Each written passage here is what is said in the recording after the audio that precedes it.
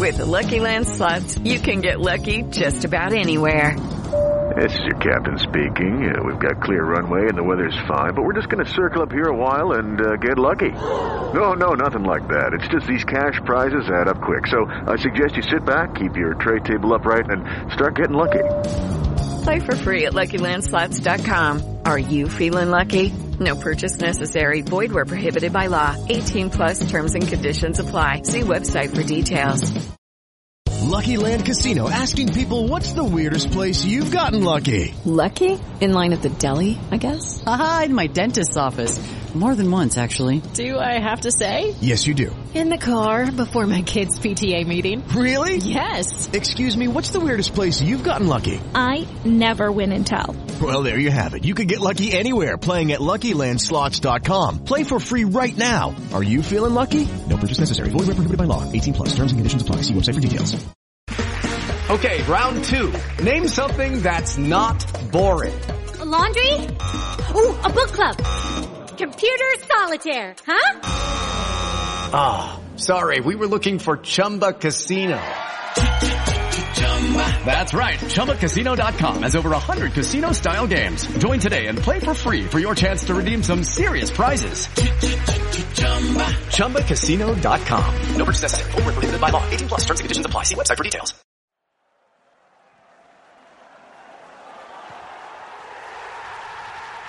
This podcast is a proud member of the Fan Hub 100. Football without fans is nothing, so we've partnered with Fan Hub to put fans first. Search Fan Hub app to play your part in the journey. Hi, I'm David Phillips, and you're listening to the 1865 Forest Ramble. I hope you enjoy it.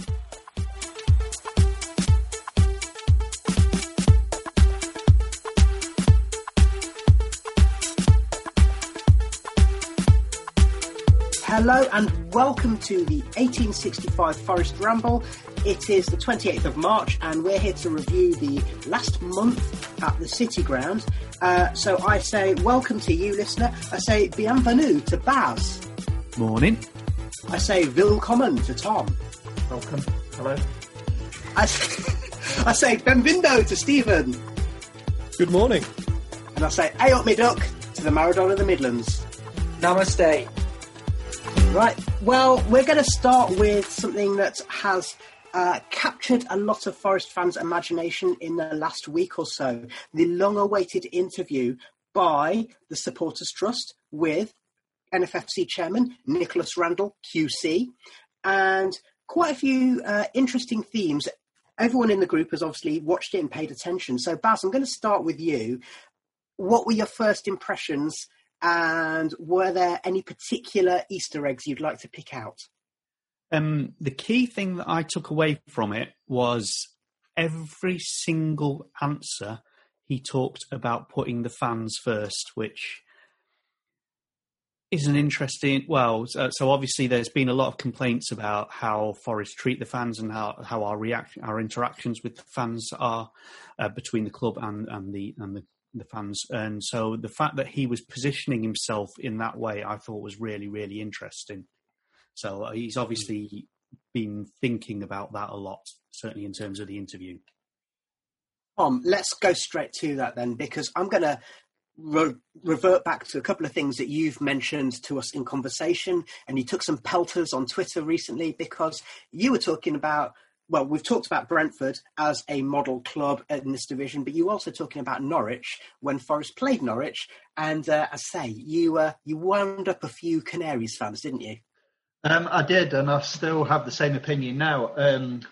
With Norwich, for whatever reason, if they think that's the right model to go down, and fair enough. But I just think that, as we all know, the Championship is one of the hardest divisions to get out of. And I just thought it was slightly naive that when they eventually do get promoted to the Premier League, it's like, oh, if we go down, we can come back up. Well, that's not actually a guarantee, you see. And I just thought that in the season when they were in the Premier League last, around about the November, December period, I thought they just down tools and like, we're going down here. And I just thought that, I don't know if Norwich fans are happy with that. They maybe are, they maybe not. But when you're there, just give it a bit more of a go. But I thought they just didn't really recruit as much as other teams, and I just thought, yeah, they were just like accepting the fact that they were going down pretty much a couple of months into that season. How about Sheffield United?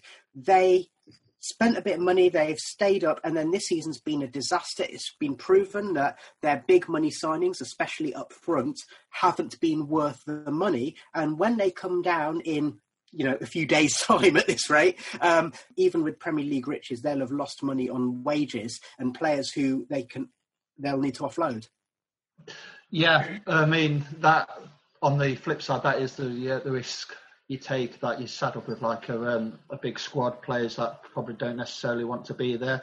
But I just think with Sheffield United, I think they were really good last season. Obviously, they stayed up comfortably, and they've been found out a bit. And like I says, the recruitment has not been as good as they wanted it to be. But like I says, with the parachute payments, again, even though they've got they'll have some debt or whatever, they will still have a really strong squad to basically get back up again next season. So I just think it's like sometimes the risk you take is that if you don't recruit properly like we have, further down the line you do get punished for it. I'm just going to throw out there, thank you Tom by the way, I'm just going to throw out there that there is that idea that Norwich, the way that they did it, they more or less kept their squad together. So they sold Ben Godfrey, they've sold Jamal Lewis. We talked about this in our match report with Norwich fan Tyrone Bradford.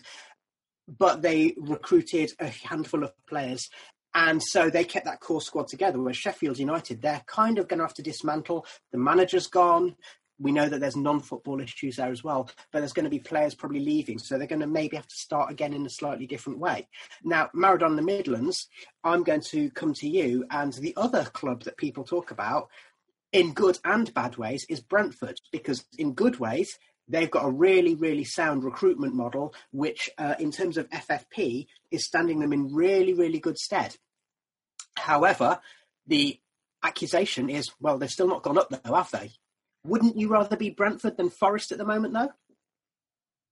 Yeah, definitely. I think just looking at results on the pitch is slightly a short-term view, because you look at what the infrastructure they've created there, the new stadium. And let's face it, Brentford, for most of our lives, have been a third division club. And I never would have thought they'd be sort of as strong as they are now, playing the sort of football they do, and being a sort of model for clubs like Forest to aspire to. So I really don't see that there's any room for criticism for Brentford. It's just maybe they've had a lack of squad strength, lost a bit of form last season, and maybe it's going to happen again this season. But from where they've come from to where they are now, they have done absolutely brilliantly well, and done it without sort of wasting millions and millions of pounds, and played good football to boot. And with regards to the way in which Brentford go on there, you mentioned that kind of short-termism. Is it short-termism for the way that Forest do things? Because obviously the accusation, and one that Nick Randall did comment upon in his interview, is, yeah, we've probably signed too many players. We've gone overboard with the recruitment. But he also tempered that by saying, but not as much as a lot of fans are saying. What are your thoughts? No, I think they definitely did do short-term thinking there. I mean, we've had the model in our own club for the past 30, 40 years. The perfect model for a club the size of Forest is to bring through as many young players as he can, try and find some young players from lower leagues, and then just add the cherry on top with a few big name signings. And Cloughie did that. We saw it again under Paul Hart, and Dave Bassett to an extent did that as well. And we've had it right in front of us, and we've just not looked at history and not looked at what makes a sustainable club. These last, I mean, it's been absolutely bonkers, the transfer policy the last couple of years. Nick Randall mentioned that they did well the summer before, but I'm now thinking that it's just such a scattergun approach that one or two signings are going to work out well. If you're going to sign 30 players, 3 of them are going to be good players. It's just, I just don't see any logic or calculated thinking about when we make these signings. Baz, you wanted to come in there. Yeah, just Nick Randall made the point that Matty Cash is basically what balanced the books for us and what kept us going, which is obviously an academy thing.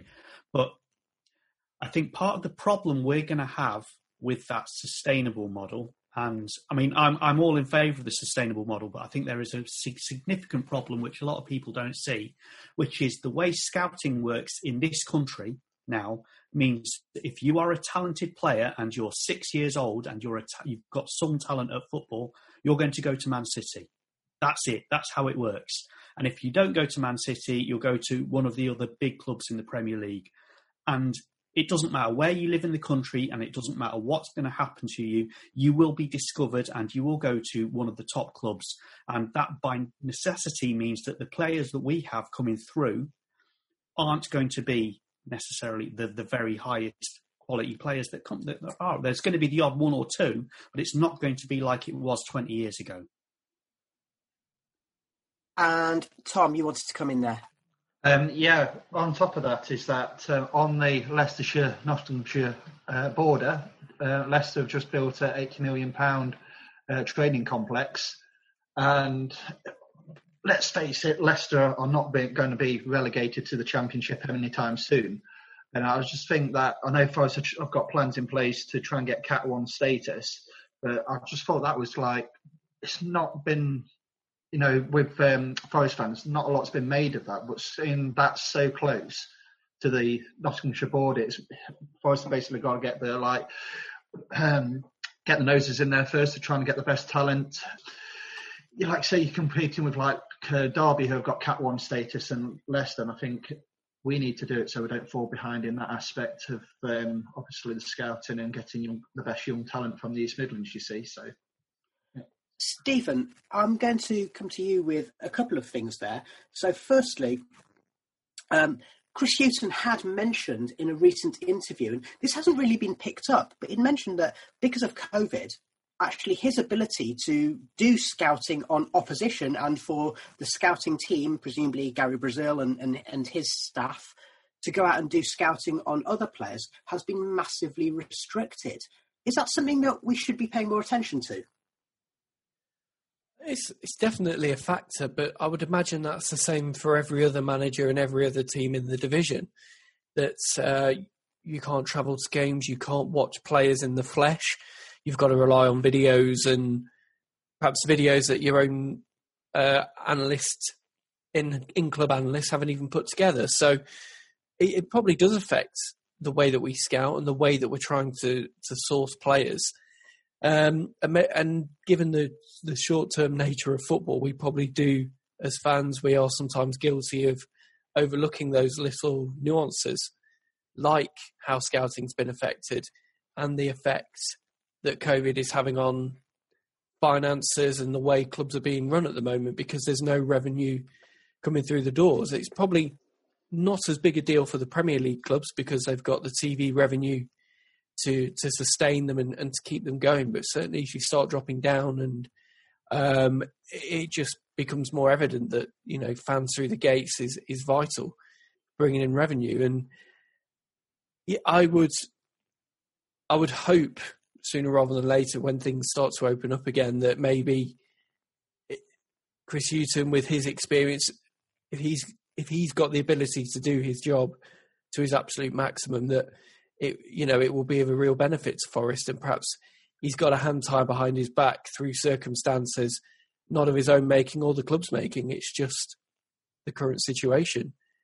But we do have to look as a club now where we can maximise, where we can also be a little bit more thrifty and a bit more clever in how we run and how we operate. And little things like the Cat 1 status is an example of that, and hopefully trying to get the stadium development over the line to increase commercial revenue and increase capacity for when fans are back in the grounds.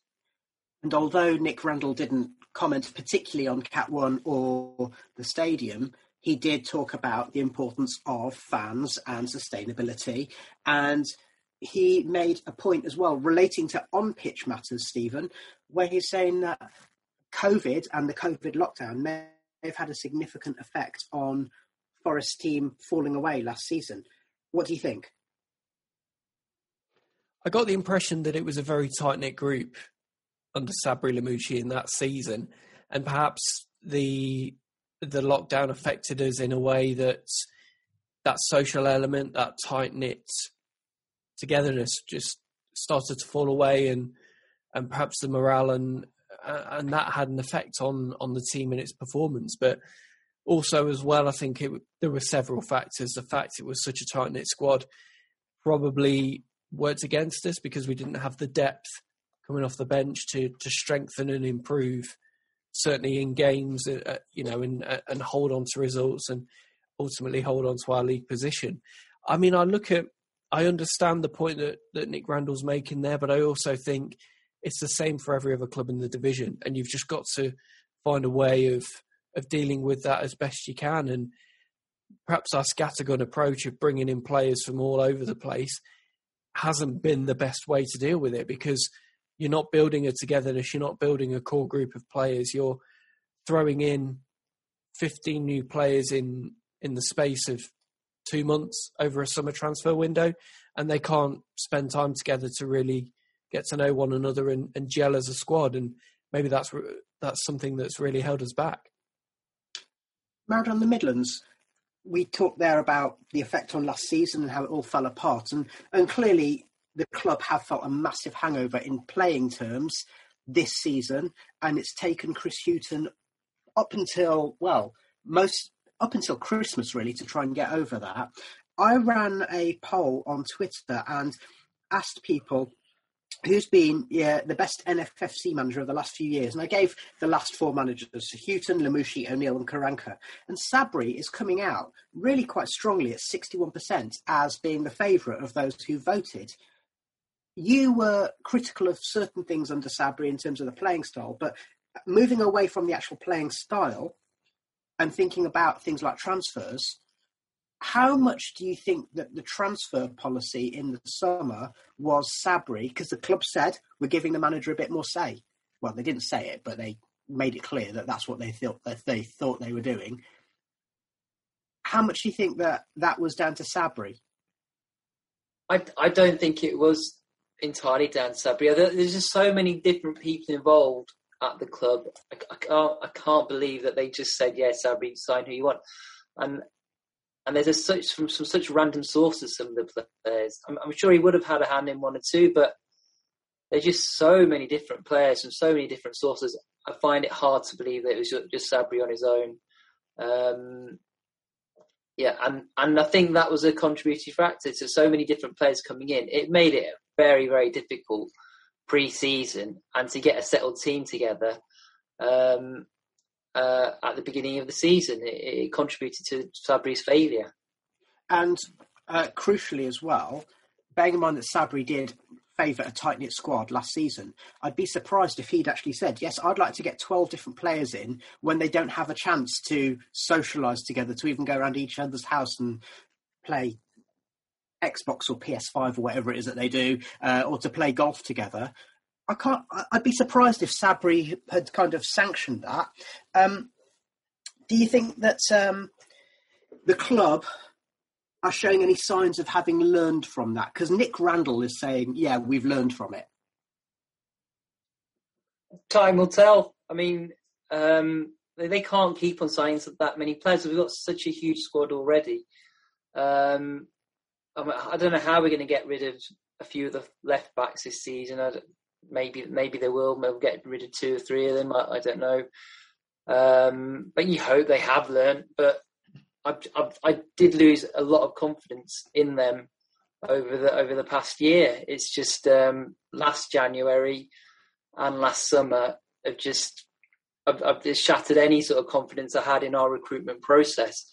I mean, what encapsulates it for me is we spent, as I reported, £4.5 million on Mbe So. We didn't need another centre back, and Brentford bought Ivan Toney for the similar sort of money. Kiefer Moore and Jamal Lowe went for sort of a combined fee of that sort of money. It's just that sort of crazy transfers that have just absolutely snookered us this year. So they're going to have to work really well and really hard to build that trust up again for me. Tom?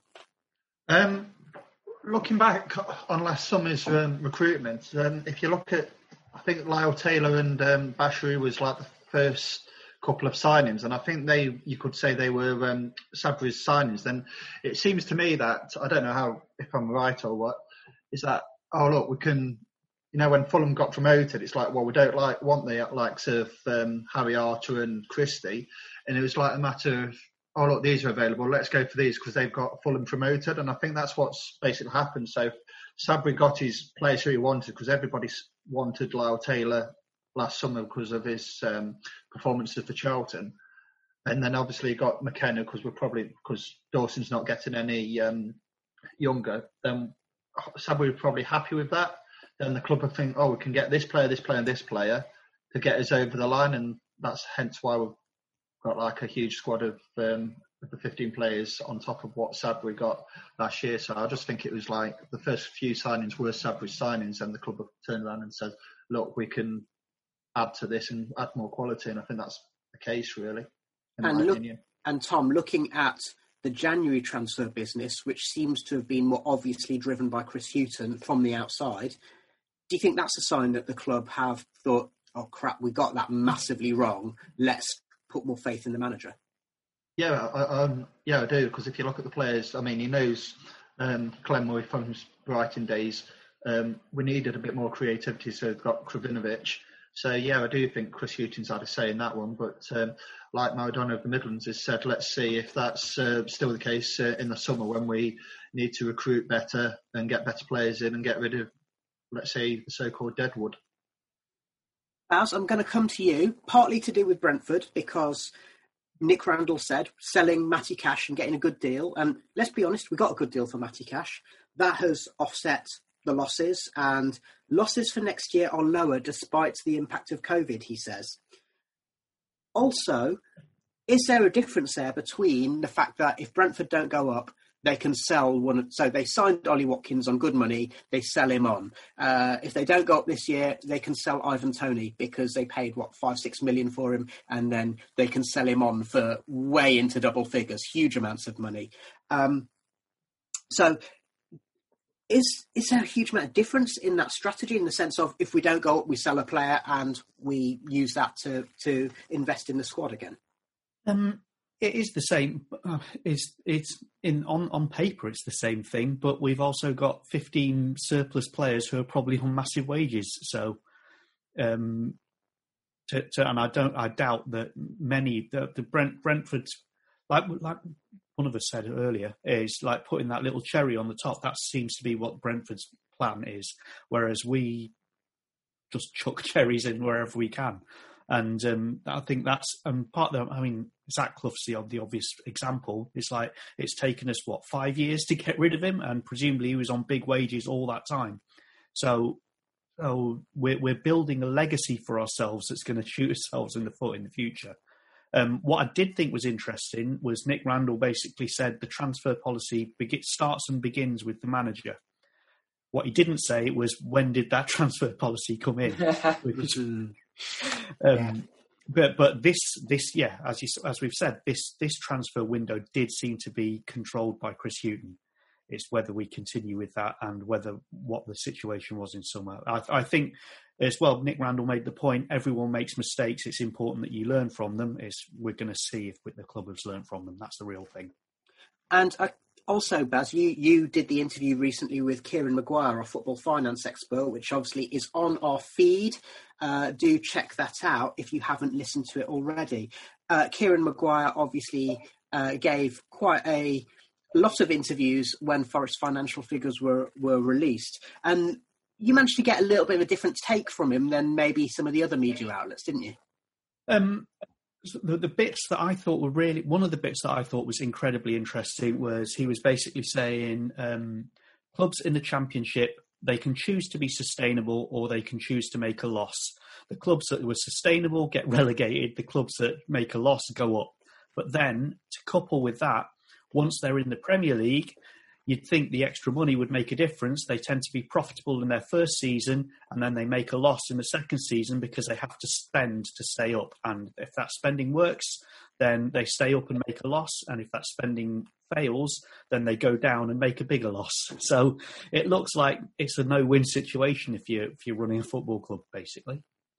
And I could refer to Sheffield United again, because obviously they've signed Rhian Brewster is the obvious one, but they paid big money for Ollie McBurney. Players who haven't scored enough goals for their worth, and they're going to end up coming down, and players are going to leave and they have to start again, new manager and so on. So there is that danger. And I know I'm repeating myself there. The other thing that Kieran Maguire said, which was interesting, was coming back to fans, wasn't it? That fan expectation. If you try and run a sustainable club, then generally your fans are going to get pissed off with you. I thought it was quite interesting when he was saying there's two types of owner. There's the sustainable owner and then there's the trophy owner. And I'm just looking back at our relatively recent history, and we've had both. And we're kind of on the fence as to where our current owner sits on that one. So yeah, it was an interesting take on it. Basically, the trophy owner chucks money at it because it's like owning a racehorse or owning a massive yacht. And the sustainable owner takes loads and loads of grief from the fans. Again, a no-win situation, it would appear. And just on that theme, so Brentford, you could argue they've got a bit of sustainability and they're chasing success. But then other people's fans, and presumably some Brentford fans, because we know that football fans are a fickle bunch, they're going, yeah, but you've not gone up, have you? So what's the point? Well, and I think there is a part of our legacy which you'd hope is kind of going out of it, but I don't think it is, which is we are a big club and everyone says, we deserve to be in the Premier League. So our expectations aren't necessary, as the Maradona of the Midlands was saying. Brentford have come from a much lower standing, so their expectations are different. There will be a significant proportion of their fans who are just amazed at where they are. And there's a significant proportion of our fans who think we don't belong where we are. Whereas actually the last 20 years have shown that we do. Maradona of the Midlands, you quite frequently make the point that when you were growing up, you think of Chelsea as being a second division team and Man City as a second division team. So times change though, don't they, Maradona of the Midlands? They do, unfortunately, yes, they do. And just to come to you as well, there's this idea that maybe it's nice that Nicholas Randall came out and gave this interview, and then David Johnson went on Twitter and he was saying, Nick Randall's a nice man, but he's not a football man, is he? Is that something that worries you?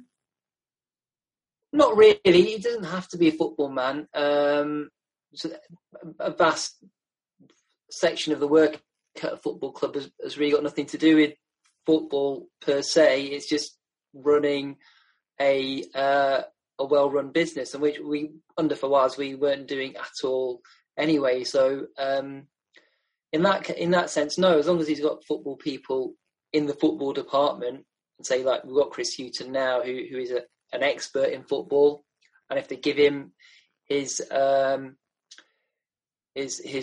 head to sort of go and make some decisions and put some sensible policies in place, I've got no fears whatsoever. It doesn't necessarily need a football expert in that position. I don't think it's such a problem. He did come across as a nice man, although it was the interview. I'm guessing they didn't put all of the questions that the fans are putting into the trust. It was quite an easy interview, I'd say. He didn't pick really, really hard questions to ask him. And I guess he has to be careful, otherwise the club cut access. But yeah, it was interesting enough. It's hard not to say it wasn't just a PR exercise, but he said what he had to say. Well, and on that topic, Stephen, lastly, before we move on to other things, there's an article by Danny Taylor that's been released just this morning, just before we started recording, and he's saying, there's all these other questions that could be asked, and it's easy for Danny Taylor as a journalist to say that. I think it's worth remembering the Supporters Trust have a particularly kind of difficult balancing act there. But one of the things that he does say is he's talking about PR. So he's talking about Johnny Owen's role at the club. He's talking about the fact that Nick Randall, it's always Nicholas Randall QC, and he speaks well, as you'd expect from somebody who's got his vast legal experience. I thought he put in a really good performance, actually, Nick Randall. Should it have been Yanis Rentsos or Mr. Marinakis making more public statements, or maybe even doing that interview? When you look at the setup of the club, I don't think Marinakis wants to be in the limelight and facing questions head on. I think he appoints people to oversee that for him and the running of the club.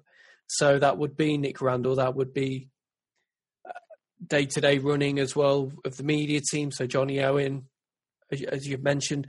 Vrentos is an interesting one because he probably sits somewhere in between and really should, by accounts, be held a bit more accountable for what's happened in terms of recruitment and the way the club's being run. But it seems like he's a bit of an elusive character as well, and somebody who doesn't want to come out and speak to the media. And perhaps he's looking at Nick Randall, and he's become the figurehead, Nick Randall. So he's that public-facing figure who speaks well and who can put across the club message in quite an eloquence.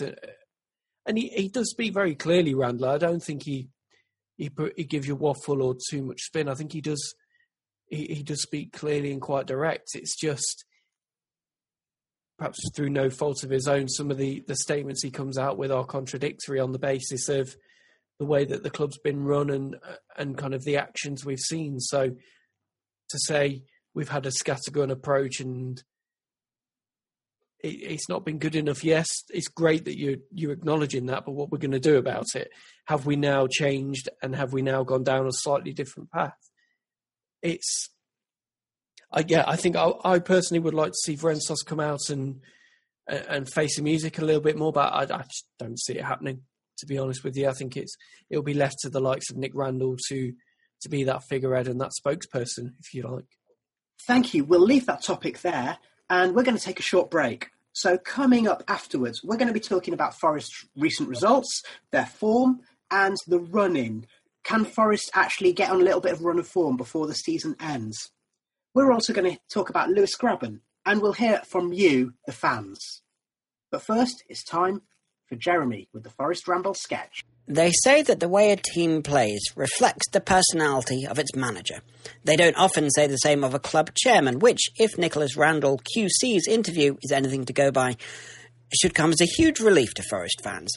And clearly, you don't get to be a successful sports barrister, the legal kind, that is, not the ones that make the coffee, working with the likes of Kevin Keegan without being a good communicator and having a knack for winning an argument. But purely on the basis of that interview, because after all, you're only as good as your last performance. Just ask San Marino's goalkeeper, who has ascended to the ranks of the goalkeeping greats, like Shilton, Southall, Yashin and Lee Camp, all rolled into one on the back of making a few decent saves from Jesse Lingard.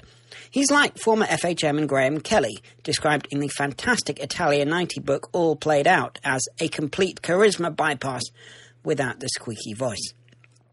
You can take the barrister out of the courtroom, of course, but it seems you can't take the legalese out of the lawyer, because he did dress up some of his responses in terminology that seemed to me, let's say, not quite what you drop into casual conversation. He talked about his first 3 years being a good linear progression. Now, linear being a term I've not come across too often in football outside of a flat back four. Given that it means moving in a straight line, it's hard to square with the very obvious change of direction that came when they got shot of Karanka. Admitting that mistakes had been made, repeatedly, seemed a brave admission in a football context. After all, a player who repeatedly makes mistakes gets dropped pretty quickly, don't they? But he was keen to clarify that he wasn't referring to getting a bad deal on photocopiers, which must have come as a great relief to those of us old enough to remember the late 90s, who will appreciate just how crucial it is to have your IT equipment in good working order. Who can forget Glenn Hoddle explaining away a damning newspaper extract from his book on the World Cup, but with, at the end of the day, the fax machine was broken. Whether it was also as sick as a parrot has never been revealed. Short-termism in player recruitment was one problem the chairman identified, which must have come as a shock revelation for fans after we signed a 37-year-old striker on deadline day. Although when he talked about short-termism, he could have been referring to the fact that my children have just broken up for their school holidays after 3 weeks back in the classroom. Another interesting idiom was his use of the passive form.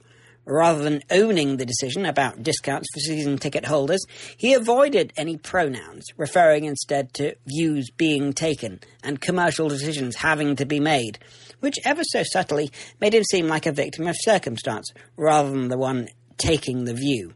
Or maybe being passive was just a nod to Lewis Grabban. All in all, I'm glad I tuned in, if only because I've been having trouble sleeping. And it's good to know that, come what may on the pitch, when it comes to photocopiers, the club's in good hands.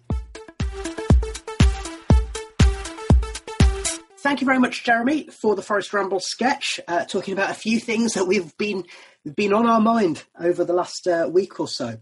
Let's move on.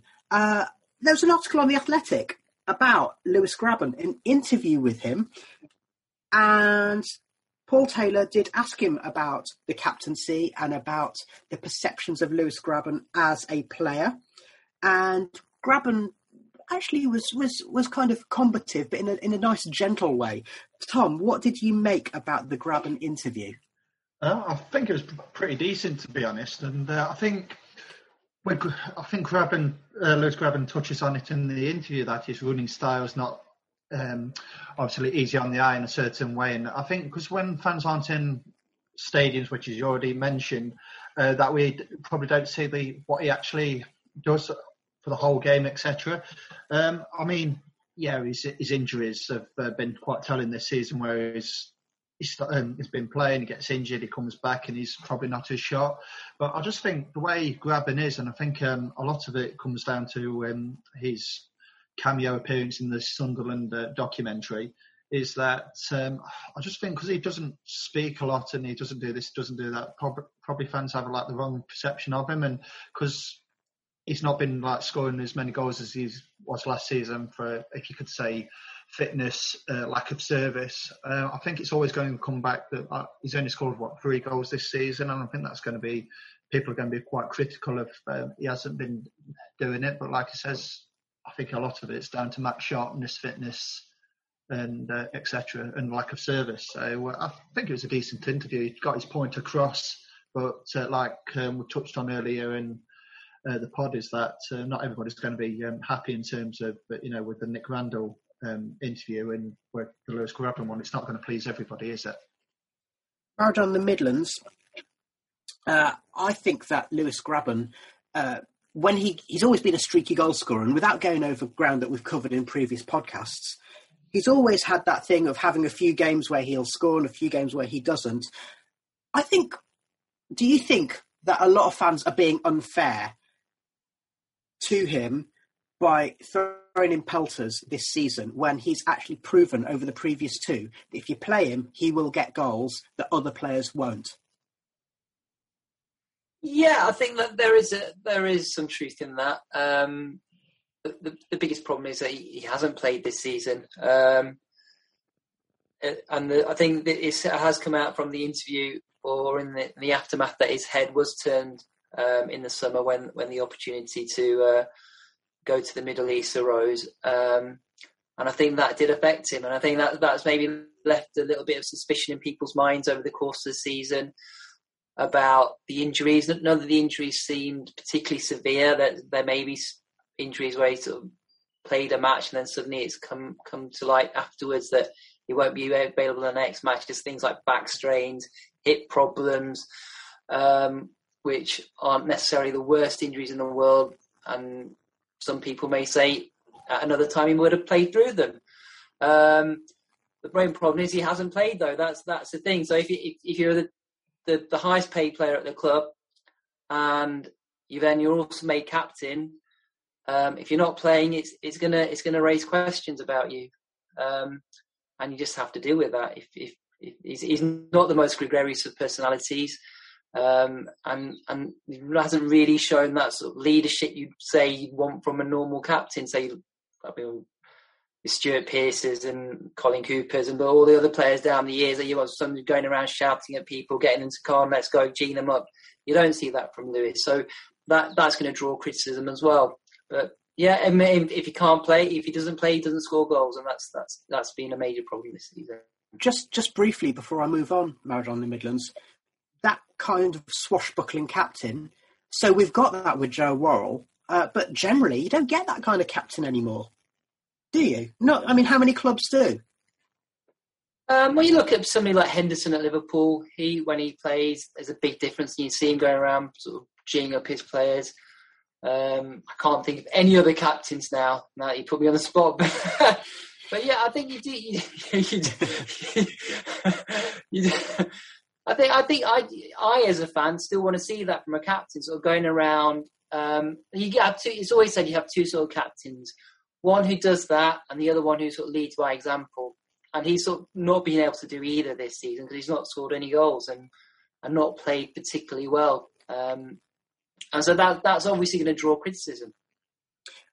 Well, Baz, coming to you, you're somebody who's always really positive about the work that strikers do off the ball, even when they're not in front of goal. And you've always been really, really positive about the amount of work that Lewis Grabban does.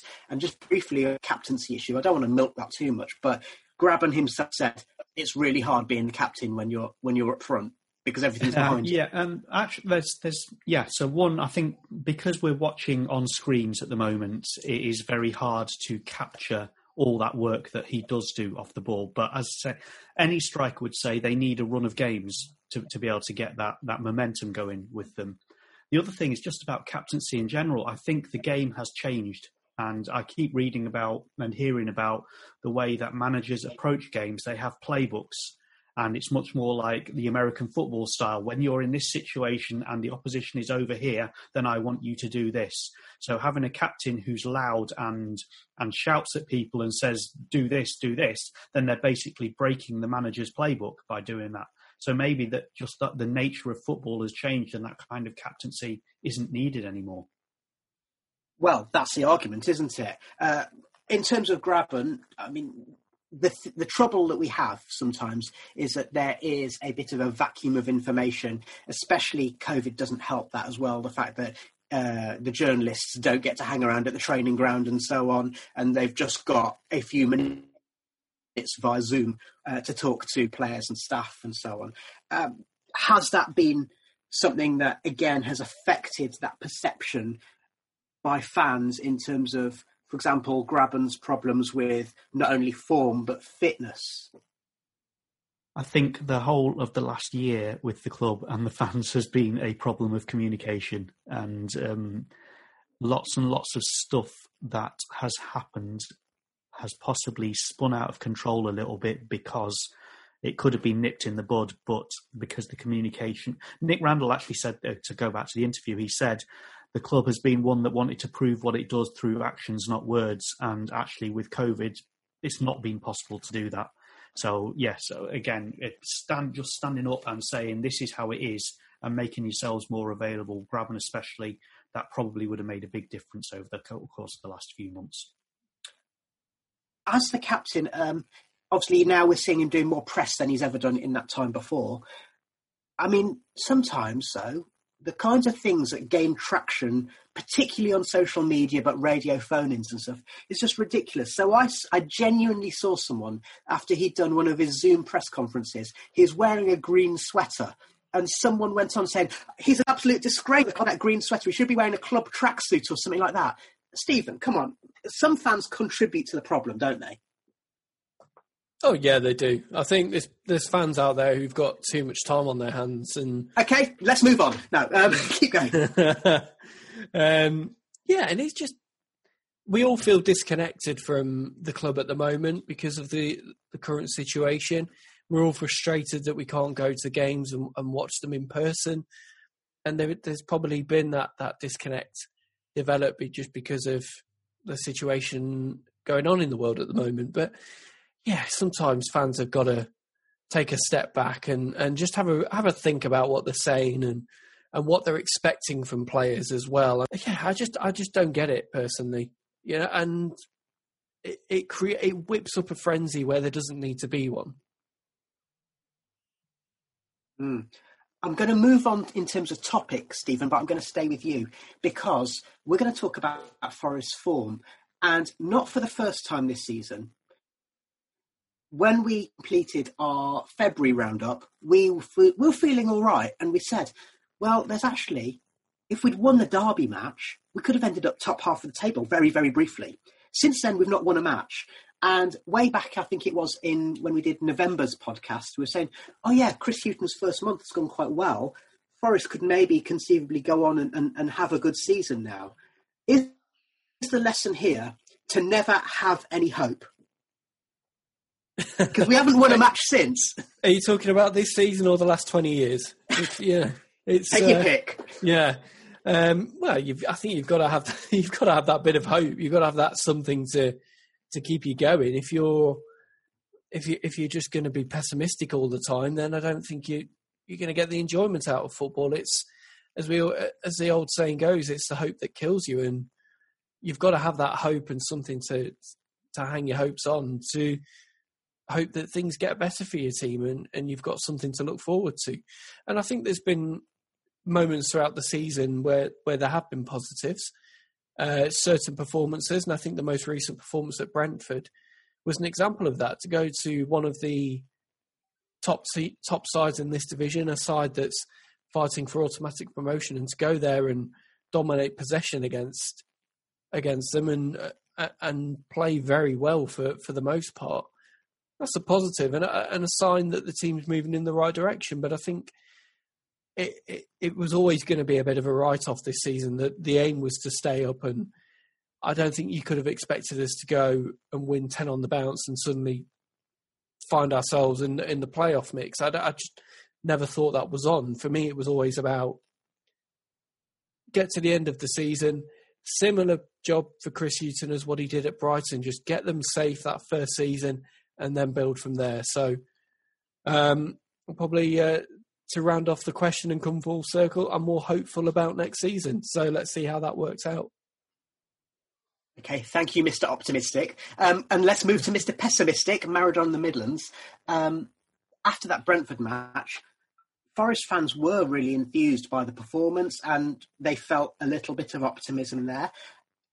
Thomas Frank came out afterwards and said, actually, if you look at the way in which Brentford played, we had good chances. We could have won it 4-1. And of course, Forest fans roundly jumped on him for doing that. So it just goes to show, though, a good performance, getting a better result than we might have expected. Because on another day, for all that Forest were good, Brentford could still have won that match. Yeah, they missed a couple of glaring chances. You think back to Bong's clearance, that really should have been a goal. But at this point, we're so low. It was, yeah. We're so low as a fan base. We've been taking so many kickings over the years that any sort of ray of light, we sort of grasp onto it. It's and you have to. That's why we're football fans. We want to see our team doing well.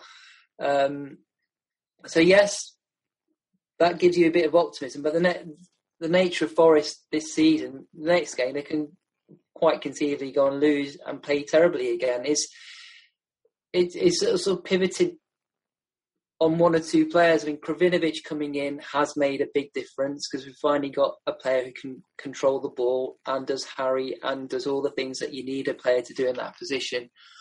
But it's very fragile. Our confidence as a team is very fragile. Our confidence as a support is very fragile.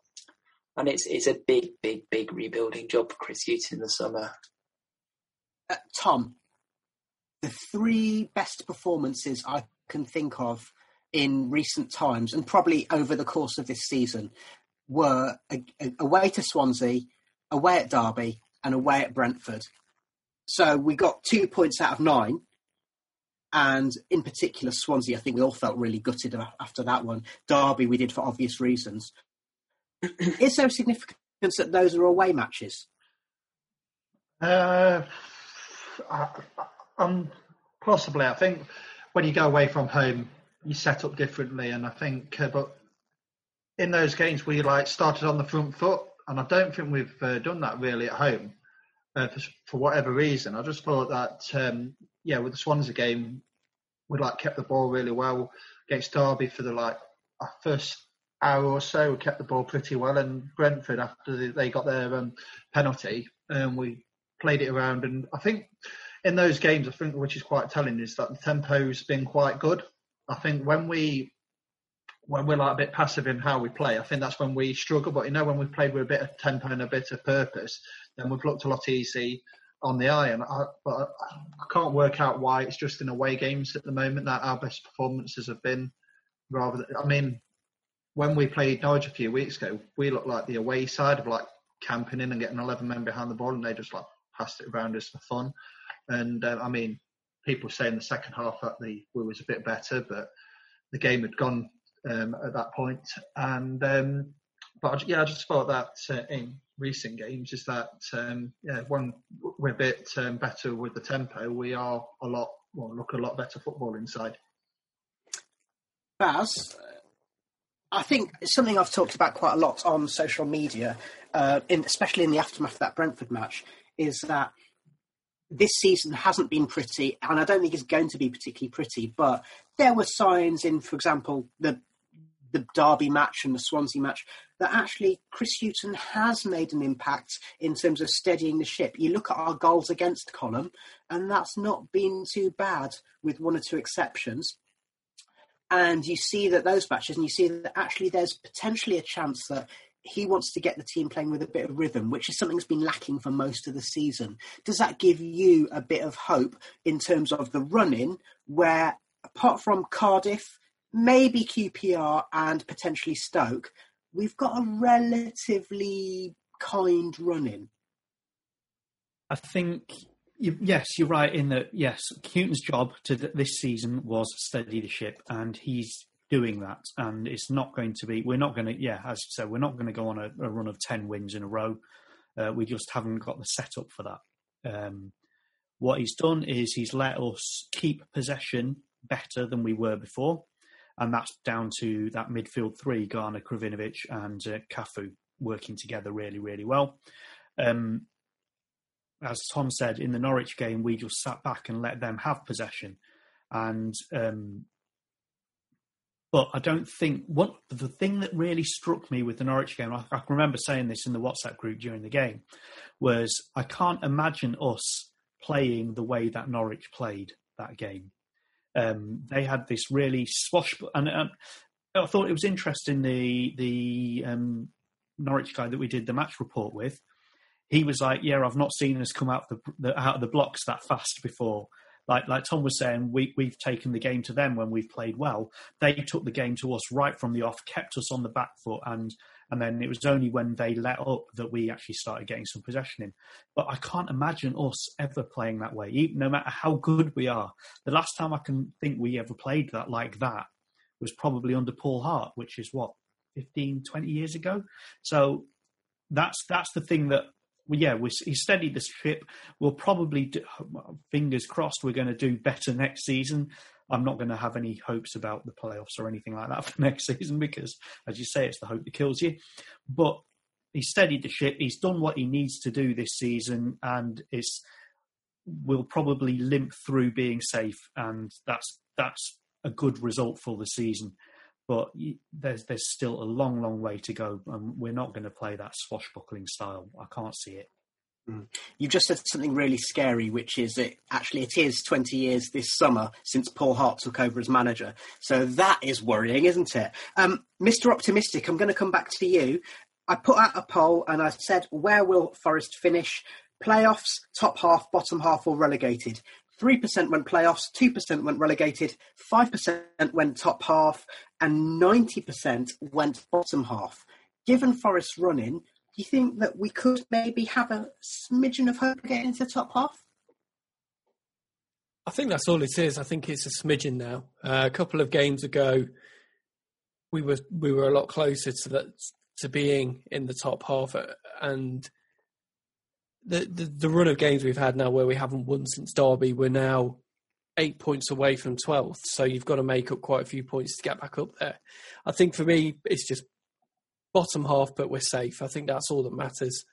And then we can, as Baz has just said, I think you can count that as a successful result to the season and then look to go again next year.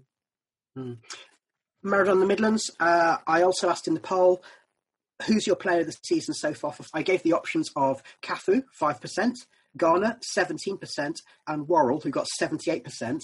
I also left the option there of someone else, please specify. And no one had any other suggestions. What are your thoughts? Yeah, Worrell's been the outstanding player this season by a country mile, which is worrying in the sense that he's probably attracted a lot of attention, and you now do fear that he's going to get picked up in the summer by somebody else. But yeah, there's not many players who can really say I've played well consistently. There's players who've had the odd good game, but the level of performance has been really bad all season for most players. Tom? Regarding the poll and the other option, I don't know where we would be without the own goals. I think he's done really well this season. Yeah. Of all the signings we've made, that's been the top signing, hasn't it? He's even been, I don't know, he must have gone on loan to Man United and stuff as well. Yeah, so I've heard that they're going to offer him a 5-year deal. On big wages. Yeah, just to keep our heads above water for the next 5 years. Yeah, he'll be sent out on loan to Olympiacos the year after, though. So one of the other things I asked Tom was, would you have João Carvalho back at Forest next season? 73% said yes, 27% said no. What are your thoughts? It's a bit of a hard one because we've spent quite a bit of money on him.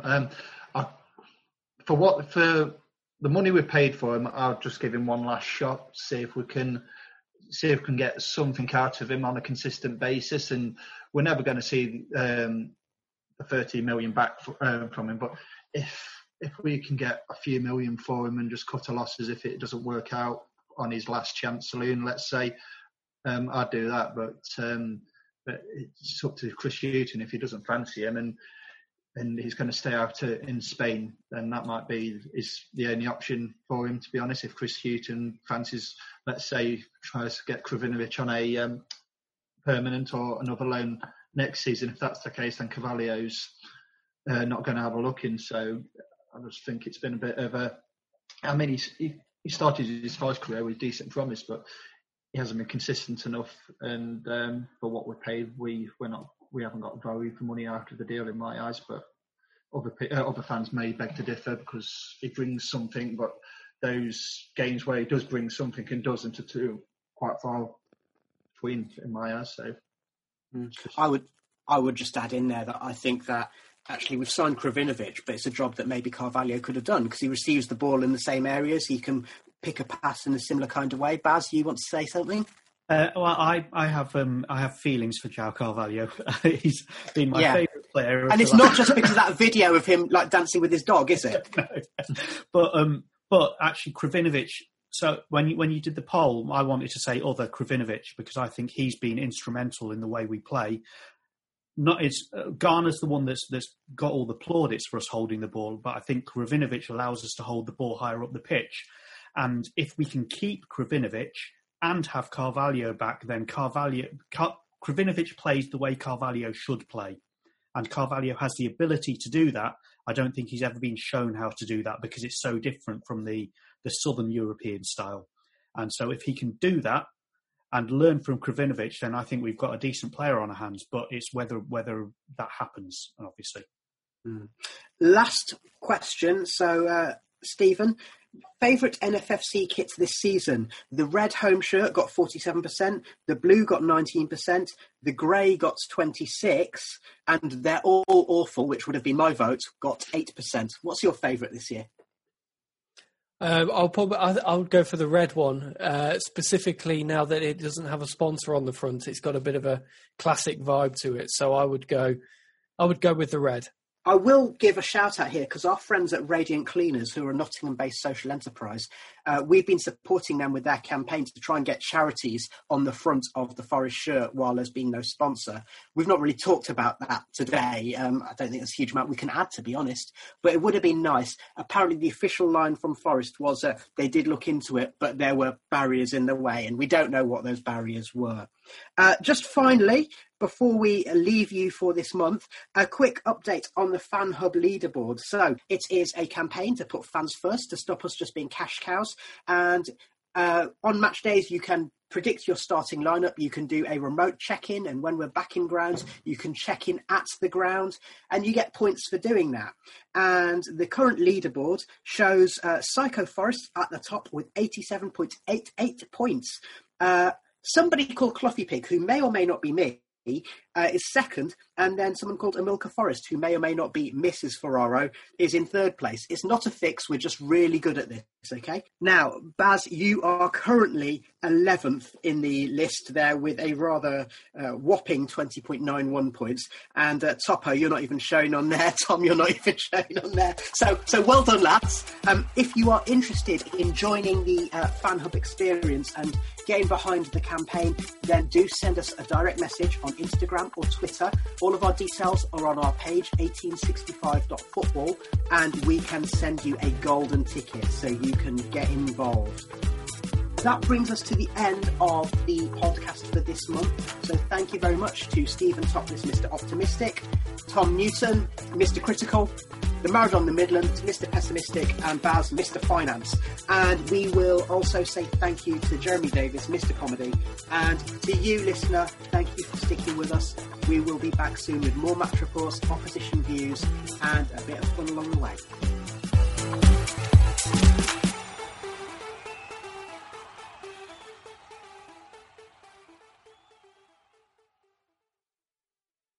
Sports Social Podcast Network.